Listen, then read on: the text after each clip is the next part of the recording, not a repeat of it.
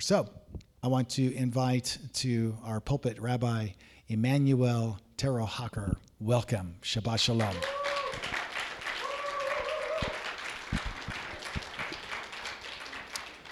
I've asked him to share his story of coming to faith and then also his journey into the roots of his faith. I thought that's always a good place to start with someone that's new to us. So I've heard part of his story. I love it. Amen. It's a great story. And, I told him, I said, you get about 30 minutes. He about passed out. Yeah. Because he normally has an hour and a half. Yeah, and then Still working on it. That's right. And then I have to work on not coveting. Because I told him I started with an hour and a half, and then over the years it was an hour, and then 45 minutes, and now it's down. It's but I have other teaching venues that I get my chance to teach in. So yeah. So bless you, my brother. I love you.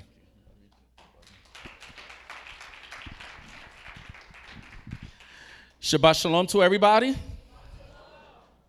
Shabbat Shalom to everybody. Amen. You'll find out I came from an old school Pentecostal church, so may still have some of the mannerisms, not sure. But it is a pleasure for me to be up here. Up here is a little weird. If you know me, I don't never preach from up here. I like to be among the people, and sometimes I tend to walk around.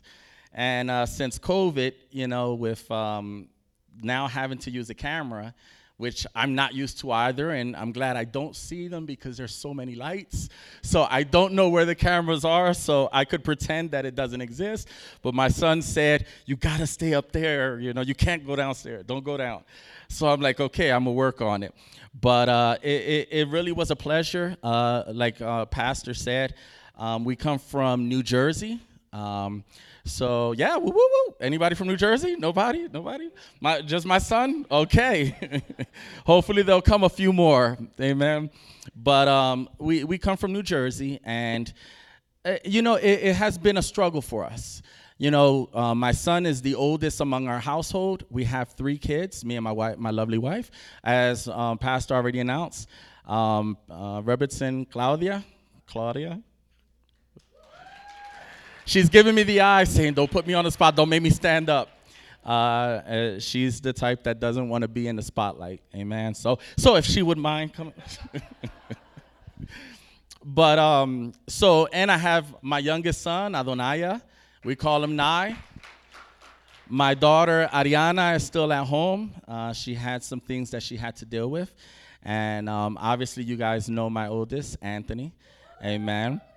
And so Anthony was the first one to leave the home, obviously. So for us, stressing, he kept on going west. The first spot he went to was Ohio, and we're from New Jersey, so we're east, and we're like, that's kind of far, we were kind of hoping it would be in PA somewhere where we can at least travel maybe an hour and 2 minutes. We didn't really want to go into 3. And he said, I'm going to go to Ohio. So now we're stressing who's in Ohio, what congregations. There was obviously one congregation we knew of from Rabbi Wolf. And we're like, okay, we'll try to get closer to that congregation because at least it's Messianic. And he's like, well, I got to be in this place. And then he told us a year after, I'm moving again. So we're excited. Me and my wife was like, oh, he's coming back home. And then he said, no, I'm going to Colorado. We're like, I don't even know where that's at. Come on. What is over there? And so we were a little disheartened from that. And obviously, we didn't know any communities here. So we were stressing of that. And anyone that has any kids that left out of your house, you're worried, You're trusting in the Lord. You're trusting that the seeds that were planted, you're trusting that everything you did and even the mistakes that you made still work for good. So you're thinking about those things. Are they going to stay in the faith? Are they going to be challenged? Are they going to be, because now your parents are not there, your family's not there, your community's not there. So obviously we were praying for him to find a community down here. and he mentioned of the harvest. And we didn't know who you were, but my wife definitely is good on Google, Facebook, Twitter, Instagram, so she started checking some things out and started telling us about what it is, Messianic and everything. And again, he came and started talking about the community, the people that's loving on him, how they're embracing him. And to me, that matters the most, because we've been to communities where it's not a community. It's just a place to go to hear a preach and then sing a couple songs. But a community is very different. It's a mishpocha, it's a family. Amen? And that's what he said he found here. But again, we were still concerned because we didn't know. We didn't know what was taught. We didn't, you could only find so much online. But it's really coming alongside of a person and realizing Google don't have all the answers. Dr. Google, as they say, they don't have all the answers. They'll tell you information, public information, but that's as far as you can go. So coming here was a big step for us. We were worried. We were like, okay. And this was one of the first times we've ever stayed with a pastor friend of ours. So we were like, okay, how is this going to work? Maybe our lifestyles are different. I don't know. But the Lord knows how to work things out when there is mishpacha, when there is family. And we felt warm, welcome from the very beginning. And if you know me, I'm very much into food. So the food won me over real quick. There was some spicy food, and I was a little concerned about that because I don't necessarily do spicy, but it was very delicious. I ate some things that I've never ate before. An egg souffle. Some of y'all probably know what that is, but it was delicious. I was even trying to convince her. I said, just stay with eggs. It's okay. I'm very simple. And she made the egg souffle, and I'm actually very grateful of that. But that being said, I do have 30 minutes. I don't know how much I used of it on now, so, I want to keep an eye on this. Normally, 30 minutes is my warm-up. So I hope you don't mind. I got to warm up into it because anywhere, even in my own community, I still get nervous, still get the butterflies. So if you see nerves or anything, give me grace. Amen. Can I hear everybody say, I'll give you grace? I'll give you grace. Amen. Well, I want to start with 2 verses. Pastor asked me to give my testimony, and I had to talk with my wife again because my wife is like my journal. She reminds me of all the good nuggets that I lived and all the things that I probably didn't write down, and I should have written it down, but she has it in memory. So all husbands, let us thank God for our wonderful wives. My brother's like, yes. The scripture says if you have a wife, you have a good thing. Amen. So I want to take you to 2 verses. And the first one is in Matthew chapter 10.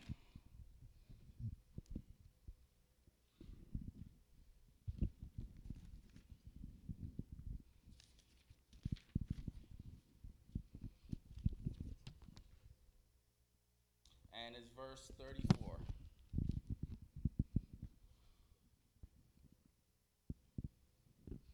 It says, 34 and 35, think not that I am come to send peace on earth. I came not to send peace, but a sword. For I have come to set a man at adversity against his father, and the daughter against her mother, and the daughter-in-law against her mother-in-law. Verse 36, and a man's foe shall be there from their own household. And the next verse I want to go to is, I believe it's Romans 8.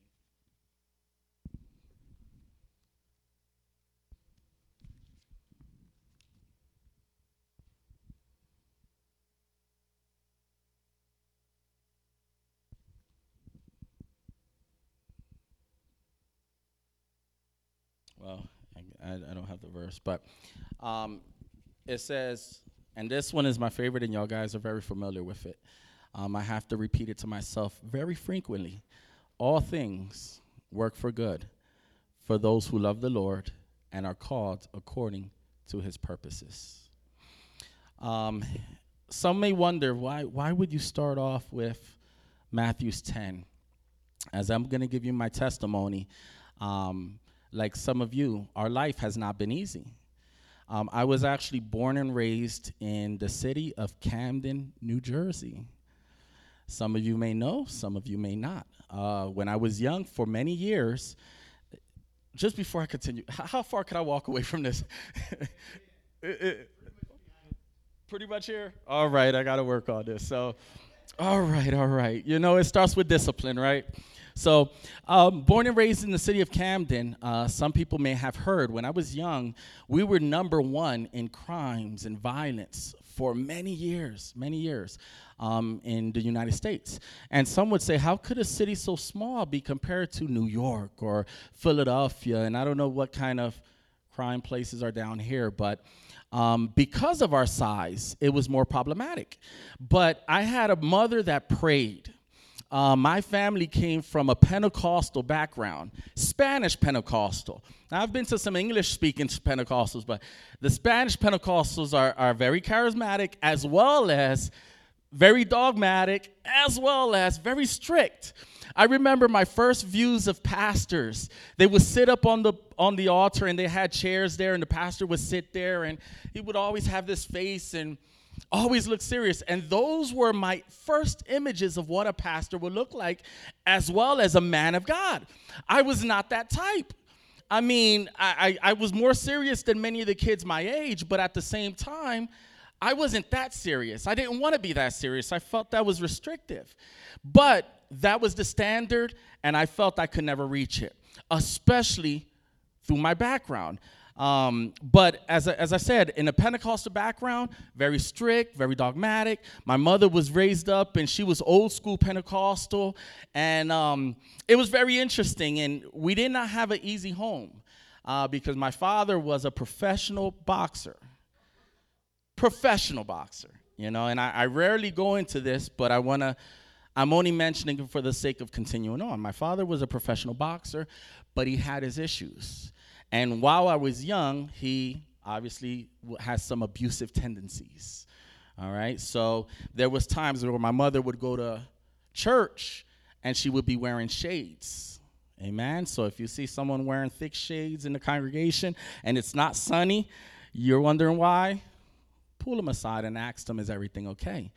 Unfortunately, when we were in church, many of them avoided. Many assumed they knew, but they stepped aside. But again, this was our faith. You had to work through it. We were taught, if you're broke and you're poor, this is the way to go. If you're being abused, you got to fight through it, and you got to suck up anything that goes on. But we were not equipped to really deal with life's issues, life consequences. And much of us that were young, such as myself, I mean, we found other avenues. That's where, unfortunately, addictions, drugs, and stuff like that would happen in the lives of young people. So as a young Pentecostal, I was raised up learning the ways and learning the mannerisms and how to talk, the religious lingos. And, you learn all of those things when you're raised up in the church. You learn how to say amen and praise the Lord and all these things before you even know how to walk. So I started learning how to play the role, you can say, how to play the religious game. But I wanted a real relationship with the Lord. But my examples were too extreme for me. My examples was too far for me to reach. The idea of holiness, every time I heard that word, I just pictured someone that is extremely mature, that is extremely serious, that has a lifestyle that's all together, no issues. And this was something that I figured I was not going to be able to live. It made it more difficult for me to want to get closer to the Lord.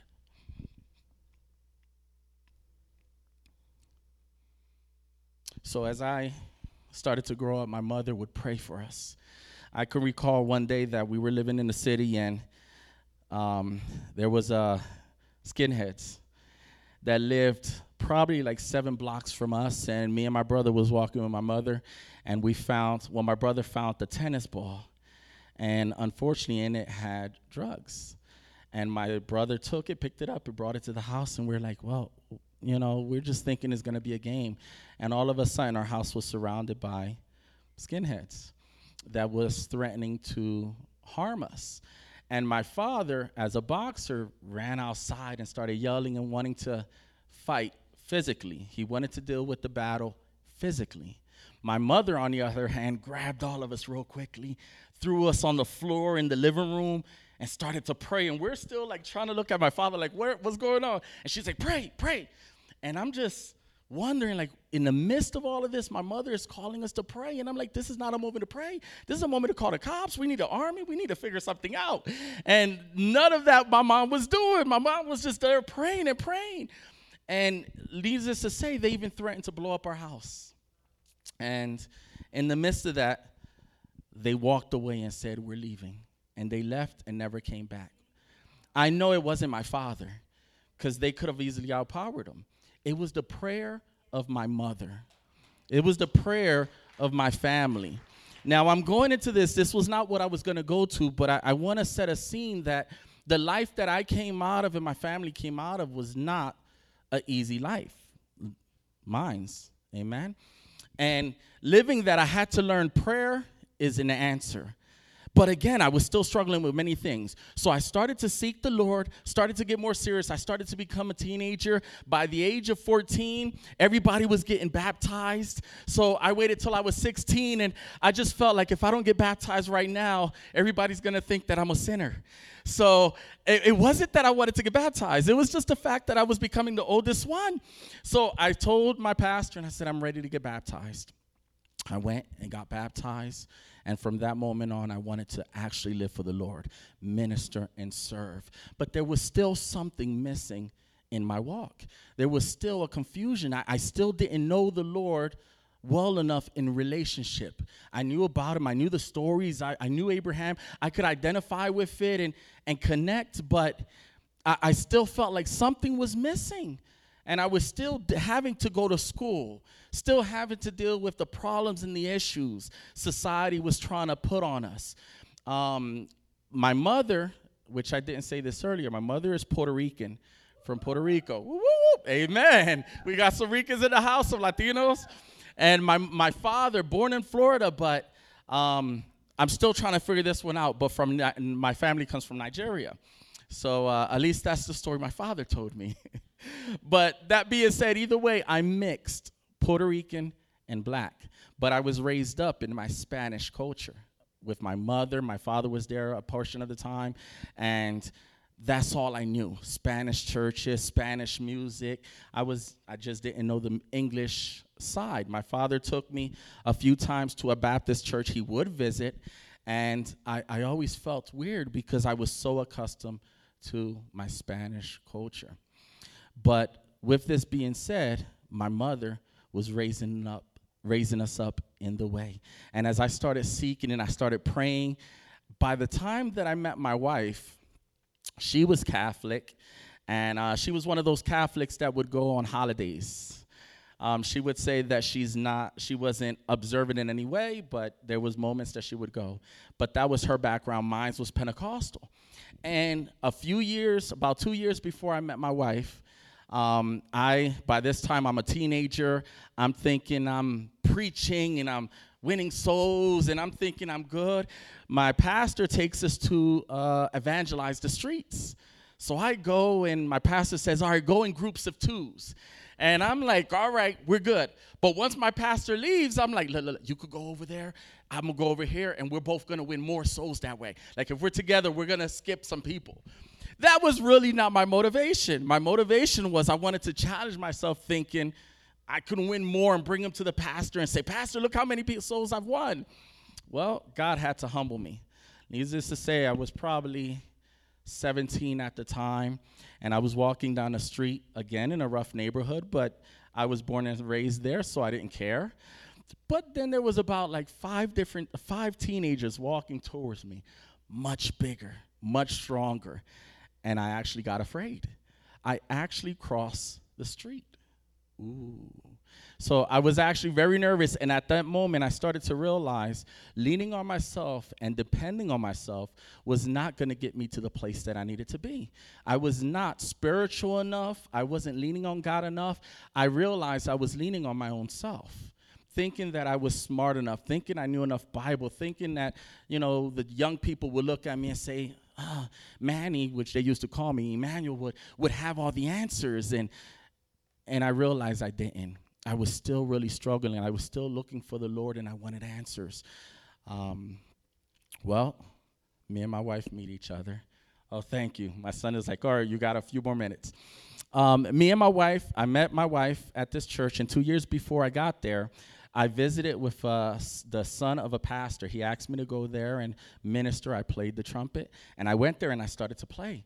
Well, in that process, I realized the church was a Sabbath-keeping place. They spoke differently. They talked about different things. They referred to God by a different name. I was completely confused, and I felt these people are crazy. I don't know who they are, what they are, but I'm going to have to convert this church. So I went to the front, and I started to play, and my mind is ready to start converting. Well, needless to say, one of the members, a good friend of mine, still to today, she got the Spirit. And she was one of them that when she got the Spirit, she would throw her elbows back. I'm here playing a trumpet. Trumpet's a metal piece. And she literally hit my trumpet that it went into my teeth, my mouth. And I couldn't play. I couldn't talk. I was sore. I was embarrassed above all. And I had to sit down. I tried to play, but I had to sit down. And I realized there, again, I was coming with the wrong attitude. And at that moment, I decided I'm going to challenge these people. I would go upstairs and would deal with debating scriptures, and I would try to convince my wife. I thought she wasn't my wife at the time. She was my girlfriend, and I was going to the church just to visit her. That's it. I wasn't going to the church. I was just trying to visit her, win her over. But most importantly, I thought I was going to win her from the church, from the gospel. And I tried and tried. She was studying. She was convicted. And I'm like, I know I'm going to win this girl over because there's no way she's going to stay in this religion. She's got to come to the Pentecostal church with me. You know, and I try to use every biblical argument. Well, the scripture says cleave to your wife and the husband. And I tried every argument. It didn't work.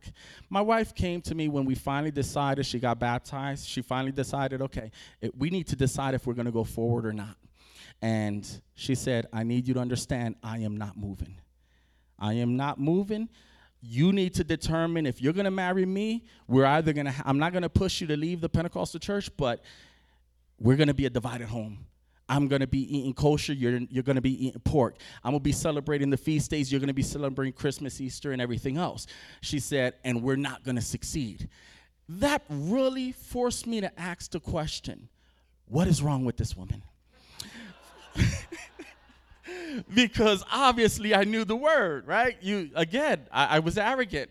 Biblically, she must be wrong. She's talking about Shabbat. That doesn't even exist in the scriptures. She's talking about kosher. That was done away. She's talking about feast days and celebration. I don't even know what young people, what? I don't even know what she's talking about. Obviously, I have to win her over. But what I did at the end, I went to the Lord, frustrated, angry. I wanted to marry her. I loved her by this time, and I wanted it to work out, but I understood we were different. And I went to the Lord with that answer. Lord, I need help because I can't win her over. I can't convince her. I've been trying.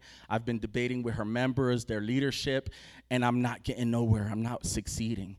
If there's any truth to this, I need you to reveal it now. So the Lord came, and little by little, first started with the Shabbat. He started showing me in the scripture, Shabbat, the seventh day, the day of rest, and the commandments. And I'm like, I've been keeping the 10 commandments forever. And I'm like, wait a minute, you're saying that I forgot one? How could I forget one? I know them all. And I was forgetting one, and the Lord started through there and started teaching me. But alongside, my wife was there, studying and helping me alongside and showing me some things that I didn't know. And that's where my transformation started to go. At least where I recognized it. So at that point, my wife and I got married, and we started going to this congregation, the very one she was in. I decided, okay, can't win them, must join them. So, I even tried to convince her, let's go to another Sabbath-keeping congregation together. But we started going there and started to raise up my family. And that's where I started learning about kosher, feast days, Shabbats, all of these things that I didn't know before. And the reality is, after a few years, me and my wife left there and started fellowshipping at a home fellowship. Now, I'm trying to rush because I got, 7 more minutes? All right. So 10, 5. So in that process, in the house, there was a friend of mine that was already a Messianic Jew. And me and him just kept clashing. He talked about seats. He talked about Israel. And I'm like, dude, like that don't matter no more. I still had a anti-Semitic replacement theology mindset. it didn't fully change. I was keeping Shabbat feast days, but I was like, they lost their opportunity. Now I got it. We got it. We got the promises. We got this. We got that. But they lost it all. And this is the approach I was coming in. This young man's trying to convince me, and literally we're arguing to the point that we were going to fight. Like I was just waiting for one more word so we could fight. That was my flesh talking. It was the flesh. It wasn't me. It was the flesh. So at that point, he came in one of those moments and said, why is it that you keep focus on our differences and not on our similarities? Well, I said, all right, fine. Show me what you need to, but the word, the Bible. Don't give me no extra books. Show me the word. And he started one by one. At the end, I'm like, oh, fine. I'll wear these tzitzis. I'll get the talit. But I ain't wearing a kippah. Like, I ain't wearing one of those little hat thingies. I'm not about that. And he said, well, that's what they do in the synagogues. You can't minister without it and etc. Like, well, I don't care. We'll have to figure out another way. Well, when I finally decided to order my talit and tzitzis, my wife ordered it. I didn't order a kippah. And what happened was a kippah came with it. So I'm like, okay, Lord, fine. If you want me to wear this, I'll wear it. I started to wear it, and in my life, it was a benefit. I came across Jews. I was able to witness without having to argue about certain things, and it was a beautiful process for me. But then I go to the same man and said, look, I'm wearing a kippah because God sent it. He's like, oh, they do that in every time you order a talit. That's nothing. I'm like, you're the very one trying to teach me. And needless to say, we've ordered talits from Israel, from everywhere. I've never received another kippah in any of them. Not once. Lord is real. The Lord knows how to respond in the way that you need him to respond. Now, so in this process, I was convicted. I went back to the next day. It was about to be Shavuot, or Sukkot, Shavuot, right? And I went back to the home fellowship with my talit, my tzitzis, and now my kippah. I'm like, look, they'll understand. They didn't understand. Became angry, violent, argumentative. And then they started picking things out of the air, and I'm like, furious. Why are you attacking me when we've been talking about visiting Messianic communities and keeping the feast days and Shabbat? Why are you attacking me?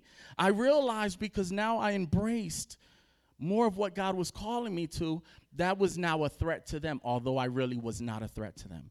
We had to leave, and this was 2005. At 2005, I ended up going to Beth Emmanuel in Bustleton, PA. And that's where me and my family got healed. We got restored. We started to learn about the culture of Israel, identifying, being grafted in, and all these wonderful things that I did not know before. Well, I went into the sanctuary, and when I went to the Oneg room, I stood there. Now, I'm cutting it a little bit. My wife is probably like, you're missing the spots. But I went into the Oneg room, and I was with my wife, and I said, I was here before. She's like, we've never been here before. Because months later, before, we were visiting, trying to find other congregations Messianic. We went to a Reformed synagogue. They didn't let me say Yeshua there. I mean, the rabbi came like, you're welcome, but you say that name again, we're going to have to kick you out. Like, oh, Lord, like I'm being attacked. I'm just trying to fit in. So when we found Beth Emmanuel, I realized something was familiar of this place. I couldn't figure out what it was. But I was praying along, God, if this is real, I need you to confirm it because I feel alone. Even the one that talked to me about it seems like he's not fully in agreement with me coming to the synagogue. And the people I was fellowshipping with, they're saying I'm wrong in becoming a Judaized or Judaizers. And I'm feeling by myself, my family is looking at me like, oh, now you're becoming a Jew and you're crazy. And nobody was willing to embrace us. But we were convicted that the Lord called us to that place. I needed supernatural confirmation. Well, when I went into the Oneg room, I told my wife, I know this place. I've been here before, but I can't figure out how. And I'm thinking it was a dream. Well, what happened? Years before, when I was 16, 17, the church I was going to, the pastor, she was very much into Israel. She had made us do Passovers, and I didn't know what it was, but I knew that time in the year, she would put out a table with these things and some nasty relish thingies and egg, and I'm like, Lord, like, I don't want to do this again. Like, why she has to keep doing this every year? I don't know the purpose of it. She would blow the shofar. She would talk about stories when she came out of Israel. And I'm like, this is not working out. Well, she took us as a field trip to a congregation. All I remembered their name was Emmanuel because that was my name. I walked through the door of that place. I was confused. I seen people with what I call blankets on their heads, little plates on their heads, and dancing some weird dances and talking some different language. I know Spanish and English. That language was not one of them. So, and it was just so weird. And again, I was a Puerto Rican young man, Pentecostal, thinking I knew it all. They're wrong. They're evil. This is demonic. They're probably doing some witchcraft or something like that. So I blew it out of my mind. Well, needless to say, when I went back to the church, God flooded me with that memory. I brought you to this place before so that when you come with your family, you will know this was my doing. It wasn't you that figured out to find this congregation. It wasn't you that figured out about the Sabbath. It wasn't you that figured about this type of eating, this dances. It was I who brought you years before. But he didn't stop there. My pastor was a Pentecostal pastor that I was born and raised in, Cordero. And I remember specifically one day he started to preach, and then he said, look, if you invite me to your house, do not give me pork. Do not give me pork because I'm not going to eat it. Now, what Puerto Rican is not going to eat pernil? I was like, I'm going to have to take his Puerto Rican card away. I think that's blasphemy. Puerto Rican pork is the best. Well, my mother couldn't remember. I've talked to so many people, including him. Nobody remembers that moment, but I remembered it like if it was yesterday. And I said, why would this guy reject pork? Years later, again, God reminded me, I was trying to prepare you for the transitions you was going to go through because I realized I was not going to be able to go through it on my own. To close, because I know I'm probably passing my time, I want you to understand with the verses that I read to you, all things work for good for the Lord, for those who are called according to his purposes, and the one about that God, Yeshua came to bring a sword between your family. As you start making transitions and trying to get closer to the Lord, especially when it comes to Shabbats, feast days, etc., you're going to be coming across oppositions. People are going to challenge you, say you're crazy. Your background is going to come up. They're going to say you're not Jewish, or you're not this, or you don't know enough, or you got to go to yeshiva for 5 years, go to Israel for another 5 years. They're going to try to discredit you. But let me tell you, God will always put breadcrumbs in your path so that you can look back and say, it wasn't me. I didn't make this transition. I wasn't the one that figured it out. It was the Lord himself. And now I can trust in what he has called me to do. So, 30 minutes. That was good. Shabbat shalom to all of you. Thank you for the opportunity.